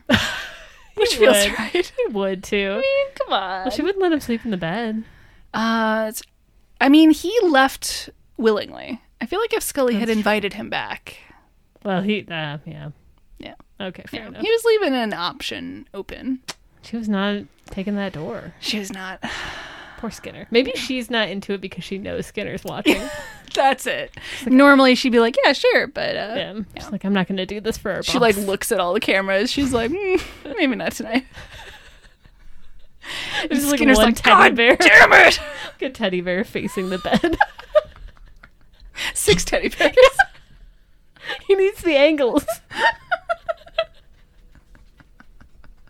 It's like a boom mic. And I need the audio. It's like a bunch of one-way mirrors. And oh no, is he actually in there? He's living in the walls. He's watching. It's not even a monster, it's just Skinner. He's a giant portrait with just eyes, and he's just like, ooh, going in circles. He's a weird man. I cannot believe they did this canonically. Yeah. Walter Skinner. Stuff. Jesus. Anyway. Okay. So, Scully is calling for a forensic team to come to the house and the police to come arrest Skinner because it's getting a little scary. Yeah. Anyway, but she's like half in the middle of calling for the team when she hears like the creature somewhere in the house, so she hangs up, goes for her gun, but the holster is empty, so somebody took it. Uh-oh. So the monster comes stomping around, it's coming up the stairs, and then Scully's backing up when she gets grabbed really fast by a very muddy and bloody Mike. Mike! He's still alive. He's alive, but he has seen better days. Yeah, he's not long for this world. No, he's like super muddy. He's got scratches all over his face. He does not look well. He also has her gun, and he tells her to be really, really quiet so the creature doesn't notice her. And Scully's like, what happened to you? And he does not have time to answer her. He's like, we gotta get out of here. He moves a bunch of boxes and wardrobes in front of the door to keep it out. And he says, the Ubermensch is coming. And she's like, the what now? The Ubermensch, Scully. Hello. Come on. And he spells it for her. Yeah. And he says that the original homeowners asked for it, and now that it's here, they can't stop it. Uh-oh. And so Scully kind of asks for more details, but Mike is very distracted. He says that he tried to get Wynn Schroeder killed like Schroeder tried to kill him, tit for tat, but it didn't work. So he is the one that broke the light bulb. Michael. And he also says that Rob has broken way too many rules and now the creature is coming for them both. So Mike says he's been hiding in these sewers for a while. He keeps Scully's gun. He shoves her into the closet to keep her safe and locks her in. And then he turns to the door with the gun. He's ready to kill the monster. The monster crashes in. Mike shoots at it, but it doesn't do a thing. The monster attacks him, so now I think he is really dead. It sounded bad. Yeah. There was some sound effects. What was the point from a writing perspective of bringing Mike back for just like a second to kill him again? A little strange. They just liked Mike. I mean, who doesn't? Wanted him to be back. We all like Mike. I guess it explained why the dog jumped into the storm drain because it smelled. You know how dogs love their vets, Yeah. famously. Well, they would love Big Mike. That's true. Who wouldn't love Big Mike? Yeah. I guess. But I don't know, which led to another clue. That's fine. Okay. Whatever. It's probably not coming up. Meanwhile, Mulder is arresting Gogolak in his office because Gogolak gave the Kleins the tacky whirligigs so that the evil monster would kill them. And Gogolak is like, is that what you're going to say in a court of law that I'm being charged with? And Mulder is like, you wouldn't believe the sorts of things I have said in a court of law under oath. This is amateur hour. Yeah. Nobody's going to be surprised by this. And Mulder reveals that he knows Gogolak created a tulpa, which is like, an intention or thought form brought to life that he apparently learned how to do on his travels to Tibet. Mulder is like, but the one thing I don't understand is, why'd you do it? Is it that important that everyone has the same color mailbox? And Gogolak is like, yes. Yes, it is. It's important that people fit in.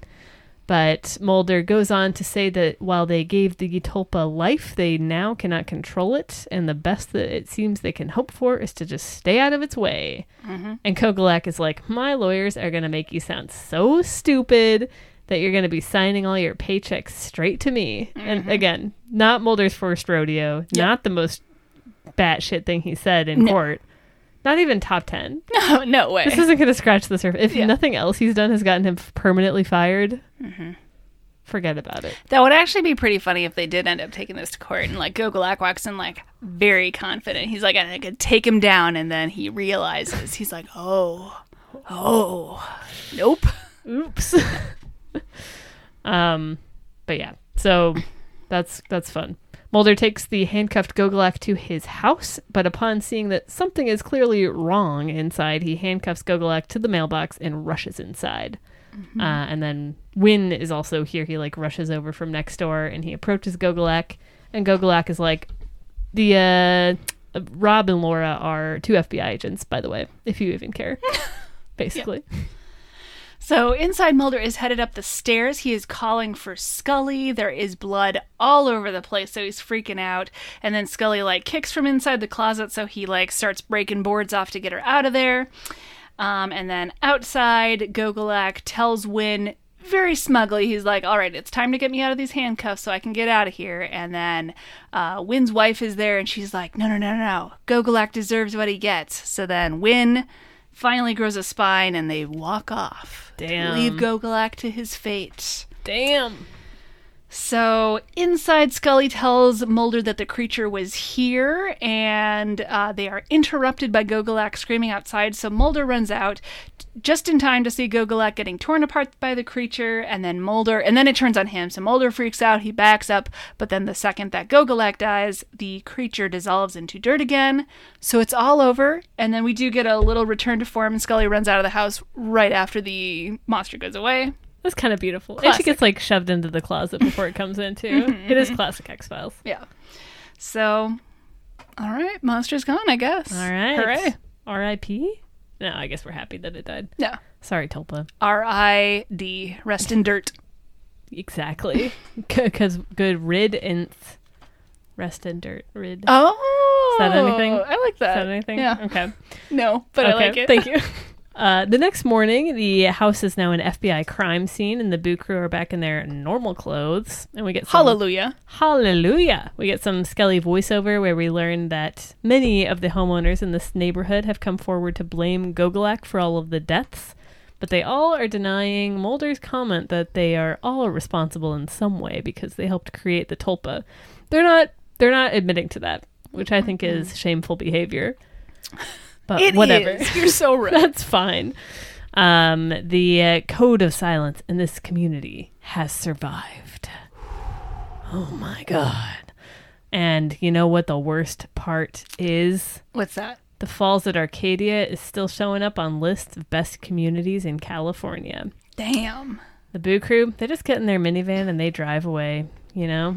They're going to keep that? Yeah. I think so. Okay. That was a little impractical for DC. They could drive the lone gunman around, though, for like ice cream and stuff. Oh, okay. Yeah, it's like a team vehicle. Yeah. Sure. Well, I guess the lone gunmen already have a van. Yeah, they do. Yeah, never mind.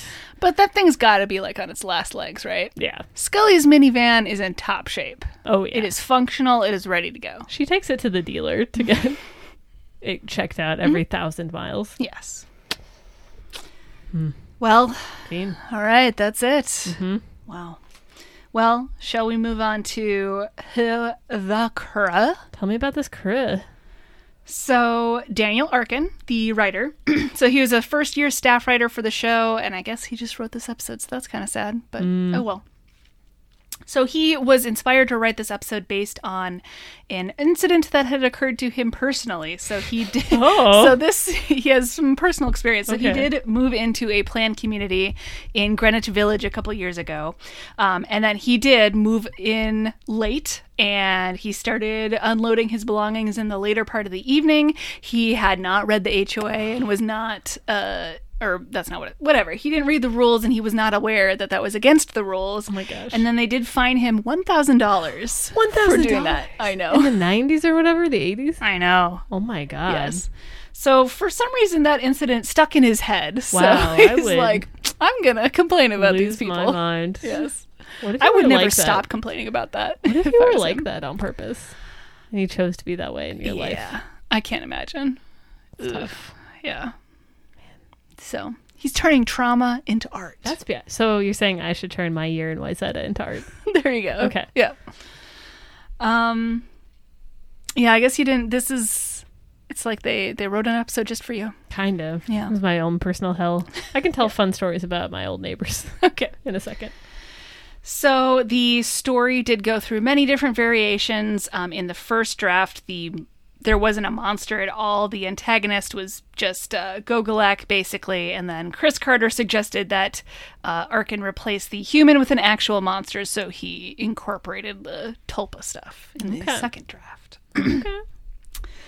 The idea to marry Mulder and Scully came from the whole staff writers meeting. They were like, this will work. Yeah. So the spirit of Skinner was inside all of them. Except I assume Chris Carter. Well, he was not invited to that meeting. That's beautiful. So the makeup for Big Mike, which was all over his face, it took 4 hours to apply, and he was wearing it for 12 hours. It's a lot. It seems like it's always the case whenever there's makeup effects, and it always sounds miserable. Yes. Does not sound like a good time. No. But, oh well. So the costume designer Christine Peters, she said she had a lot of fun designing all of these suburban outfits for Mulder and Scully. So she found all sorts of dockers and jeans and sweatshirts and khakis, and she was having a great time. Nice. Yeah, I bet. She did say that she had a little trouble designing Scully's outfit because it wasn't too far off from how Scully already dressed. Yeah, that's real. So they did have a lot of difficulty designing the monster. So they had a lot of they didn't enjoy creating the monster, I guess, because it caused them a lot of problems. So they had a lot of nicknames for it, like the shit monster, Mr. Butterworth, Fecal Fred. Oh, yeah, I kind of like that. Yeah, I almost like Fecal Fred. Yeah, I kind of do, actually. Yeah. And then they ended up, they had a lot of different options, and then they ended up on just a garbage creature covered in banana peels and coffee grounds. I mean, that works. I guess what it looked like. It was a living compost heap. Mm-hmm. And I love that. Just like me. Is that true? No, probably not. Right? We've got a compost bin. That's true. So, and sometimes I just roll around in it for fun. I didn't want to say anything, but since you brought it up, how come? It's just fun. It's fun. Okay. It cools me off when it's hot. Ah, that makes sense. Mm-hmm. Okay. Now I get it. Yeah. That's all. All right. Thank you. Thank you for sharing. Shall we move on to Blazer Watch, the segment where we talk about the clothes in the episode? Yes. I mean, we've already touched on it, but oh boy. I mean, okay, just in a general for everyone, there's just a lot of beige, navy, and pale pink. You know, suburb colors. Yes. Yeah. But we can get into specific. I only wrote down specifics of the Boo Crew because the other people are just like, I don't know if it's weird for them. I mean, I did like Gogolak had like a very colorful cable knit grandpa sweater on. Oh, okay. Which was kind of enjoyable. Nice. Yeah. Despicable Man, great sweater. Great name, great sweater. You know, maybe he was right. He made some points. I don't know what points, but I too get scared when my neighbors are autonomous people. Yes. I don't like that. So you know, like you said, the first time we see Mulder, he's in that pale pink polo shirt with the little sweater jauntily tied around his shoulders. Scully's wearing a lot of pearl earrings and cardigans and floral patterns. I feel like, was she doing something different with her hair? Because she did look different. She did. I didn't know if it was like maybe parted different or like curled behind her ears or something. Because whatever she was doing, it did make her look different. It did. I assume so. Yeah. I would have to look at pictures to remember for sure. But I do remember it seeming different to me. Mm-hmm. But sometimes her hair's just different, so I never know. Yeah. Maybe she's just trying something new. That's true. I guess this is a safe place to do it. I guess so. You know. Yeah. Scully has some flowy white pajamas on. It's like a 4-piece pajama set. She's classy. She is. Yeah, she's got I feel like she's got like a cute little robe and like a white headband and everything when she's got the cream on her face. Yeah. She's ready. It's lovely. She's ready to relax. At one point, Mulder's wearing like another polo, or like it's a polo brand button-up shirt. So it's not a polo, but it's got the little like dude playing polo on it. Yep. Anyway, and he's like got a navy sweater vest over that and khakis, classic. Yeah. I feel like Scully's wearing like a twin set at one point, like the matching cardigan and jumper or whatever you call it. Yes. Yeah, that kind of thing. Just imagine suburb clothes. I am. You've been there. I am. That's all I got. Yeah, that's all I got. All right. We basically already talked about it. All right, let's move on to FBI Do, which is the segment where we analyze the development of the romantic relationship between the Boo Crew. We do it on a doomsday clock scale where 10 minutes to midnight is far from love and 0 minutes to midnight is right in the atomic blast zone of love. We like to give examples from the episode at hand to make sense of that scale. Who would we say is 10 minutes to midnight in this episode? I have Mike and the garbage monster. Aww. Yeah. That's beautiful. Yeah. They kind of fought a lot. Yeah. Mm-hmm. Yeah. You're not wrong. I mean, it's not beautiful. This is a 10. This is the opposite. I think it's beautiful. Okay, all right. Would you not like to have is an enemy not more intimate than a mere acquaintance? I guess so. You know? That's true. That's nothing. I'm sorry. I don't know what I'm saying. Yeah, I just said, like, I'm assuming that deep down all of the married couples in this community probably hate each other. Yeah, for sure. Let's be real. Who would you say is 0 minutes to midnight? I don't know. Gogolak and Wynn seemed like joined at the hip, right? Wynn was definitely Gogolak's number 2 man. Yeah. His, what do they call it in The Godfather? Consigliere. Yes. His silly little rabbit. His silly little rabbit, yes. If you will. Yep. I said, I like to imagine that Big Mike and Scruffy get along well. I hope so. Yeah. Yeah. But anyway. All right. Where would we put the Boo Crew on the scale in this episode? 3? Yeah. I think I said 4. Okay. But they're married. They are. Uh-huh. But Scully's explicitly not picking up what Mulder's putting down. True. But I feel like she's enjoying herself. Yeah. I suppose. She's having some fun. They're giving each other grief. It's in true. a fun way. And I feel like they're very comfortable around each other. Yes. So, That's I don't fair. know. I mean, we've talked about that they're basically already married at this point anyway. Yeah. They have a joint checking account. They have a joint checking account, for goodness sakes. Yeah. They invest together. Well, I guess not, because Mulder doesn't have any money, apparently. Apparently. Mulder. Ay. It's fine. Yeah. All right. It feels weird to not talk about it more in this episode, but Yeah. I guess it's fake married, so. They're fake married. But I mean, it's mostly played for laughs, I guess. Yeah, there's not a lot of, like, angst where they're, like, staring at one another. Sure. You know, like, longingly. Well, Mulder was doing a little bit of staring. He was doing a little bit of staring. That's Yes. true. And, of course, Skinner was doing a lot of staring in the background. Oh, yeah. Oh, I forgot Zero is Skinner and the Boo Crew. And his binoculars. Yes. Oh, he's just, like, across the street looking in their window. For sure. Yeah. Yeah. That would be against the CC and R's. It would be. Yep. All right. Well, that's all I got. Oh my God! That's against the CC and R's too. You can't have a loud truck. Most definitely. Good Lord! But nevertheless, that announces Monster of the Week, our special segment where we talk about this week's monster. Who would you say fits that bill? Well, I do have a special little guy. Oh, you have a special little guy. Okay, good. I just have Mike. Yeah, He's this episode's MVP. That's fair. He is. Yeah. He's I like a sweetie. him. Yeah. He would be a good neighbor. Well, he did smash all of her china, but other than that, Well, he didn't mean to. And he showed up with his own china to replace it. that's true. Yeah. That is quite sweet. He owned up to his mistake and he fixed it. You're right. You know what? Yeah. That's beautiful. Okay. I did not have a special little guy, but I will tack myself onto your Mike. You can't analogy. have it. He's mine. Well, I mean, I don't need him. I just want to say that I agree with your choice. Okay, If all that right. makes you feel better. Yeah, that's Okay. fine. And who would we say is this week's monster? I said HOAs. as a Yeah, I just have concept. suburbia. The suburbs. Yeah. The next door Some mindset. suburbs are fine. This is like a gated community is beyond a suburb, you know? Yes. This kind of. Yes. Yes. Mm-hmm. Yes. There are suburbs that are fine, but this one is not one of them. No, not Arcadia. No. Arcadia. Arcadia. Just like Wayzata is fine. It's not. I don't know what I was going to say. One time I went to like a block party with my new neighbors when I had to live in Wayzata.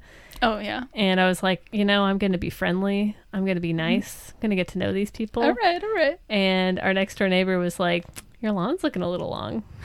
I like sat down. I was like, I'm out. I tried. Bye. I tried. Peace. You guys suck. Wow. Yeah. I just imagine caring about your neighbor's lawn. I can't even get into that mindset. Yeah. Yeah. I don't know what our neighbor's doing, and I love it. It's great. Yeah. Yeah. More power. But anyway. All right. Well, let's move into our favorite scene and or moment from this episode. Did you go first last time? Yes, it's your turn. Okay. Oh my God. Oh, jeez. There's sweat pouring from my face. Oh my God. I don't know. I mean, like all of the scenes with Mulder and Scully being pretend married are cute and funny as just like a collective collection of scenes. You know, a collective collection of scenes. Yes. And moments. Uh-huh. But I did also, I don't know, I kind of liked the Mike and Tulpa fight toward the end. I don't know, when we were just like seeing it from Scully's perspective in the closet. It was, there's a little spookiness to it. Yeah. They were throwing stuff around. It sounded very dramatic. Very. But mostly, the interactions were funny. Yeah. Mm-hmm. All right. What was your favorite scene or moment? I guess I sort of mentioned already, but I did really like the scene where they were chatting about the case and also getting ready for bed. It was they were very comfortable around each other. It's very domestic. It's very cute. And you do kind of get a sense of what it would be like if they were actually married. Like, they would just hang out in the bedroom talking about cases and getting ready for bed and working. It's true. All at the same time. That is real. So, like, whereas most of the rest of the episode was they were goofing around and pretending to be married, this feels like what it would be like if they were actually married. Yeah. So, it was cute. I liked it. That's fair. Yeah. All right. Do you have a moment? I like when Scully flicks her gloves at his face. Yeah. It was funny. Pretty good. She should have just made him a sandwich. Woman. Okay, now we move on to rating the episode, which is where we rate the episode. Really? Oh my God. That is Can you imagine that? So fascinating. we called the segment Rate the Episode, and then we... Honestly, I feel like we should have a special name for this segment. That's true. Alien Head Emoji Hoedown. Yep. You got it in one. That's what it is. Doesn't make a lot of sense. Perfect, but I love it. All right, we're in Alien Head Emoji Hoedown, where we rate the episode. We do this on a scale of 0 to 5 alien head emojis. And I guess I have to go first. Yes. So I did think it was a funny touch that this entire piece of trash was built on top of a landfill. It's a little heavy-handed as a metaphor of like, a beautiful veneer covering just garbage on the inside, but I still enjoyed it. So I had a good time with the idea that methane gas would be like seeping up through their perfect lawns. Yes.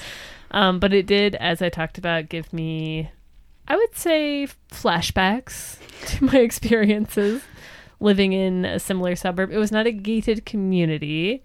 I was renting, obviously, and this would never have been allowed in these CCNRs. So it was like one down from this type of neighborhood, but it was like in a neighborhood of people who thought that they were one day going to live in an Arcadia kind of place. So they still had that mindset. And it was just, and you loved it, right? It was just like the It's Always Sunny in Philadelphia episode. Yes. That was just my life. It was fine. Yeah. It was fine. It feels like it wasn't fine. It was fine. Okay. I mean, you lived. I lived. Yes. I overcame. I overcame the suburbs. You did. And they can't make me live in Wayzata again. It's true. They can't make me do it. They can't. I don't know who you think is trying to make you live in Wayzata. Everyone. Okay. Everyone. All the right. mayor of Wayzata is coming for me. Interesting. In my DMs. Oh, you'd be such a great advocate for us. A great influencer on TikTok, they say. He's got the wrong person. It's not me. Yeah. No. No. I did not enjoy Wayzata. I don't like suburbs and conformity. I'm a little bit different. You're like a bit of a rebel. Like I wear a cool weird hat. Yeah. Or whatever. Yes. I never watched that show. Yeah. Okay, so yes, it was fun to see Mulder and Scully fake married. I thought they could have gone a little bit above with some of the humor. I feel like if this had been written by like a Vince Gilligan, it might have been on a different level.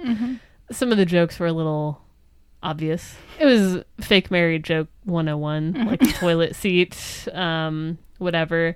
It was basic. It was a little basic. Yeah. I also don't believe that they would be genuinely surprised by any of their foibles at this point because they've like basically been married for a couple of years. And they spend all their time in motel rooms, so they've like been around each other. Exactly. Yeah. So Even beyond the fact that, like, when Mulder, like, freaks out when she comes out with, like, the cream on her face, doesn't really make sense because they had already stayed in this house for one night, canonically. Mm-hmm. I also just don't believe he hasn't seen that before anyway. Yeah. But I also appreciate that it's just a joke and it's a TV show. Yes. So it's fine.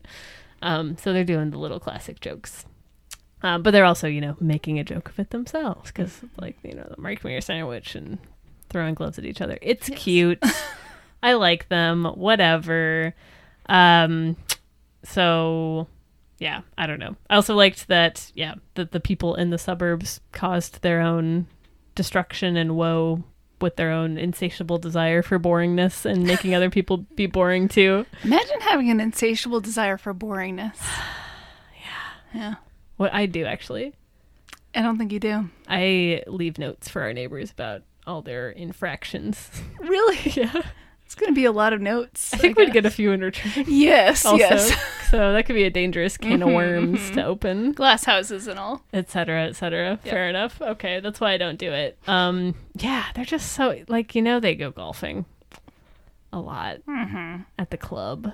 The club. You know, they're all cheating on their wives. Maybe not. Are actually. they?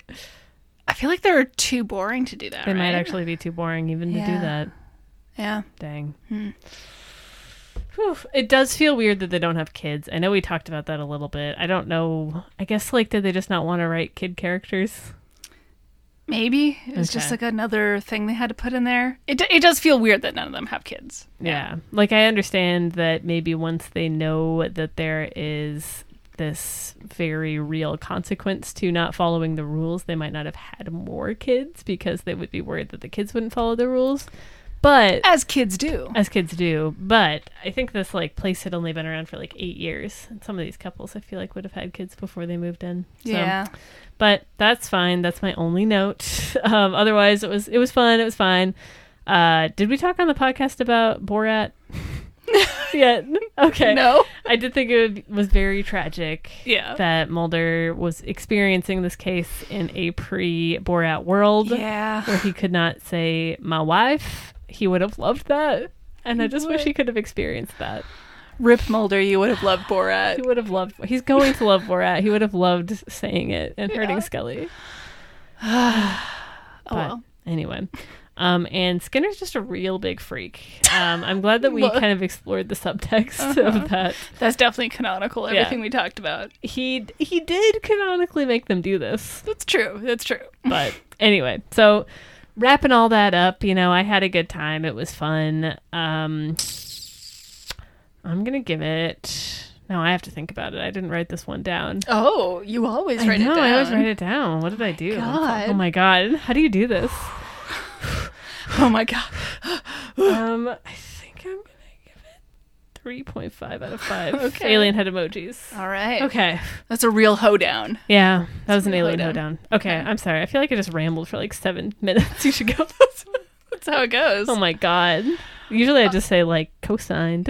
See, the stress of going first. I always feel like I'm rambling for 7 minutes. I feel it. Yeah. Okay. So now you have to go. All right. Yeah, whatever you said. Anyway, so next, no. Yeah, I do that. It's fun. You know, obviously very entertaining seeing them go undercover as a married couple. Yeah, I feel like it is married couple 101 or fake married 101. That's a good observation, but it's still fun. I enjoyed it. They have good chemistry together and fun banter. I love a story making fun of suburbia and all of the inane rules that you have to follow.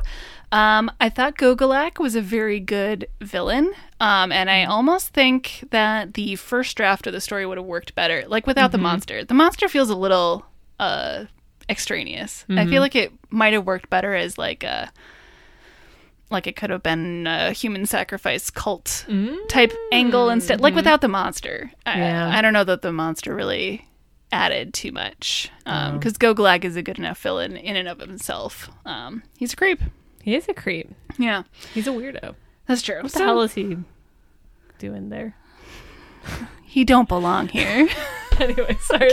The sadness and disappointment in your face when you realized what I was doing. I'm so sorry. I guess I should have expected it, but, you know, I was distracted.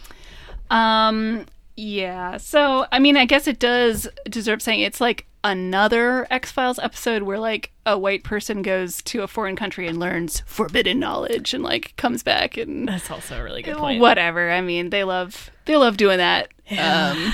But oh well. I love the tulpa as an idea. Not in this episode. I feel like I like the tulpa as an idea. I wish they would have done more with the idea. I wish they had a whole, like, it feels like they had this idea for the suburb episode and they just like tacked the tulpa on, which is what they did. I wish they had built a whole episode around the tulpa because it's a cool idea. Creating a creature just out of your own belief. Yeah. It's fun. I have a little recommendation if you want a good media about a tulpa. Go watch the movie The Empty Man. Okay. It's good. I'm putting it in my little watch list as we speak. It's a great movie, and it plays with the tulpa idea more than this episode does. Okay. Yes. So, yeah. It's a fun episode. I will give it 4 alien head emojis. Emojis. Oh, my lord. Yeah. All right. You heard it here, folks. Arcadia. Pretty good. Clap for Arcadia. I think we should start wrapping it up like that more. We don't do that enough. No, we don't. Yeah. All right. Well, That's Arcadia. that's Arcadia. Before we wrap up, we do have some listener mail. Mail To from our read. listener. Open that mail bag. I have to open my little telephone here. Oh, it looks like a big old Santa Claus bag on your shoulder, and she's opening up her big mail sack. That's right. I don't like mail sack. I don't know what you're saying. I was trying to find like a word picture to make it interesting while you waited to... I can just delete the dead air. Okay, all right. I don't have to I vamp. got it. Okay. All right.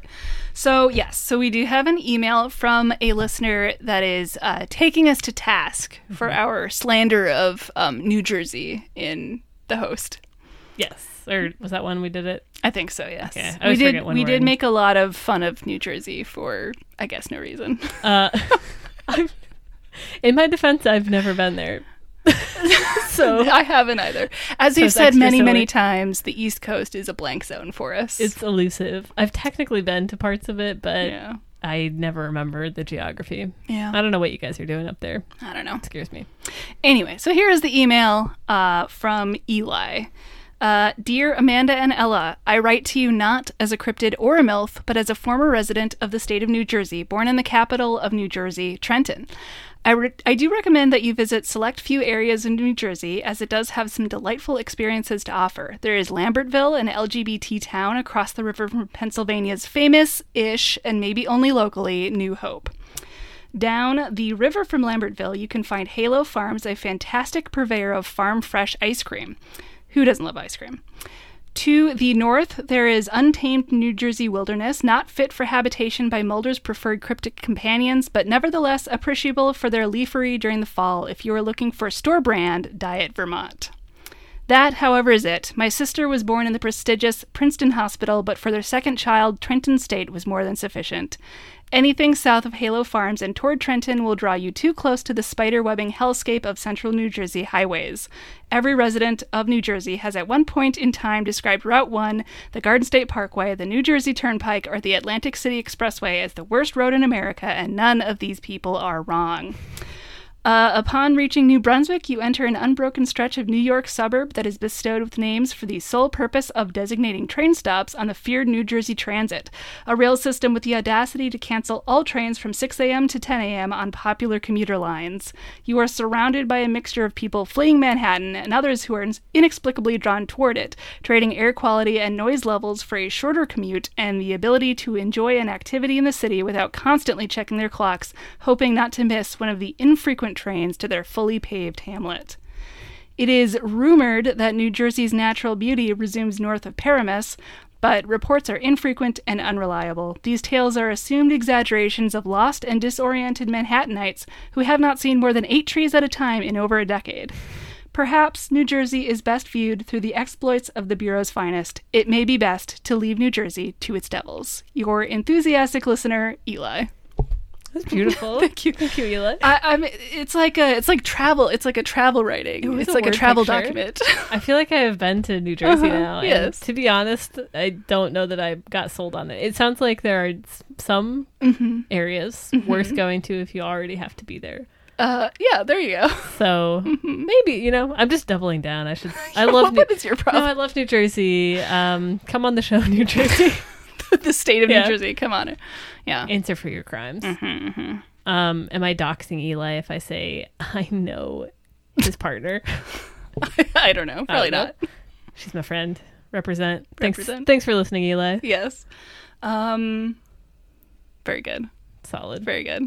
All right. I feel like I know New Jersey better now. Kind of, actually.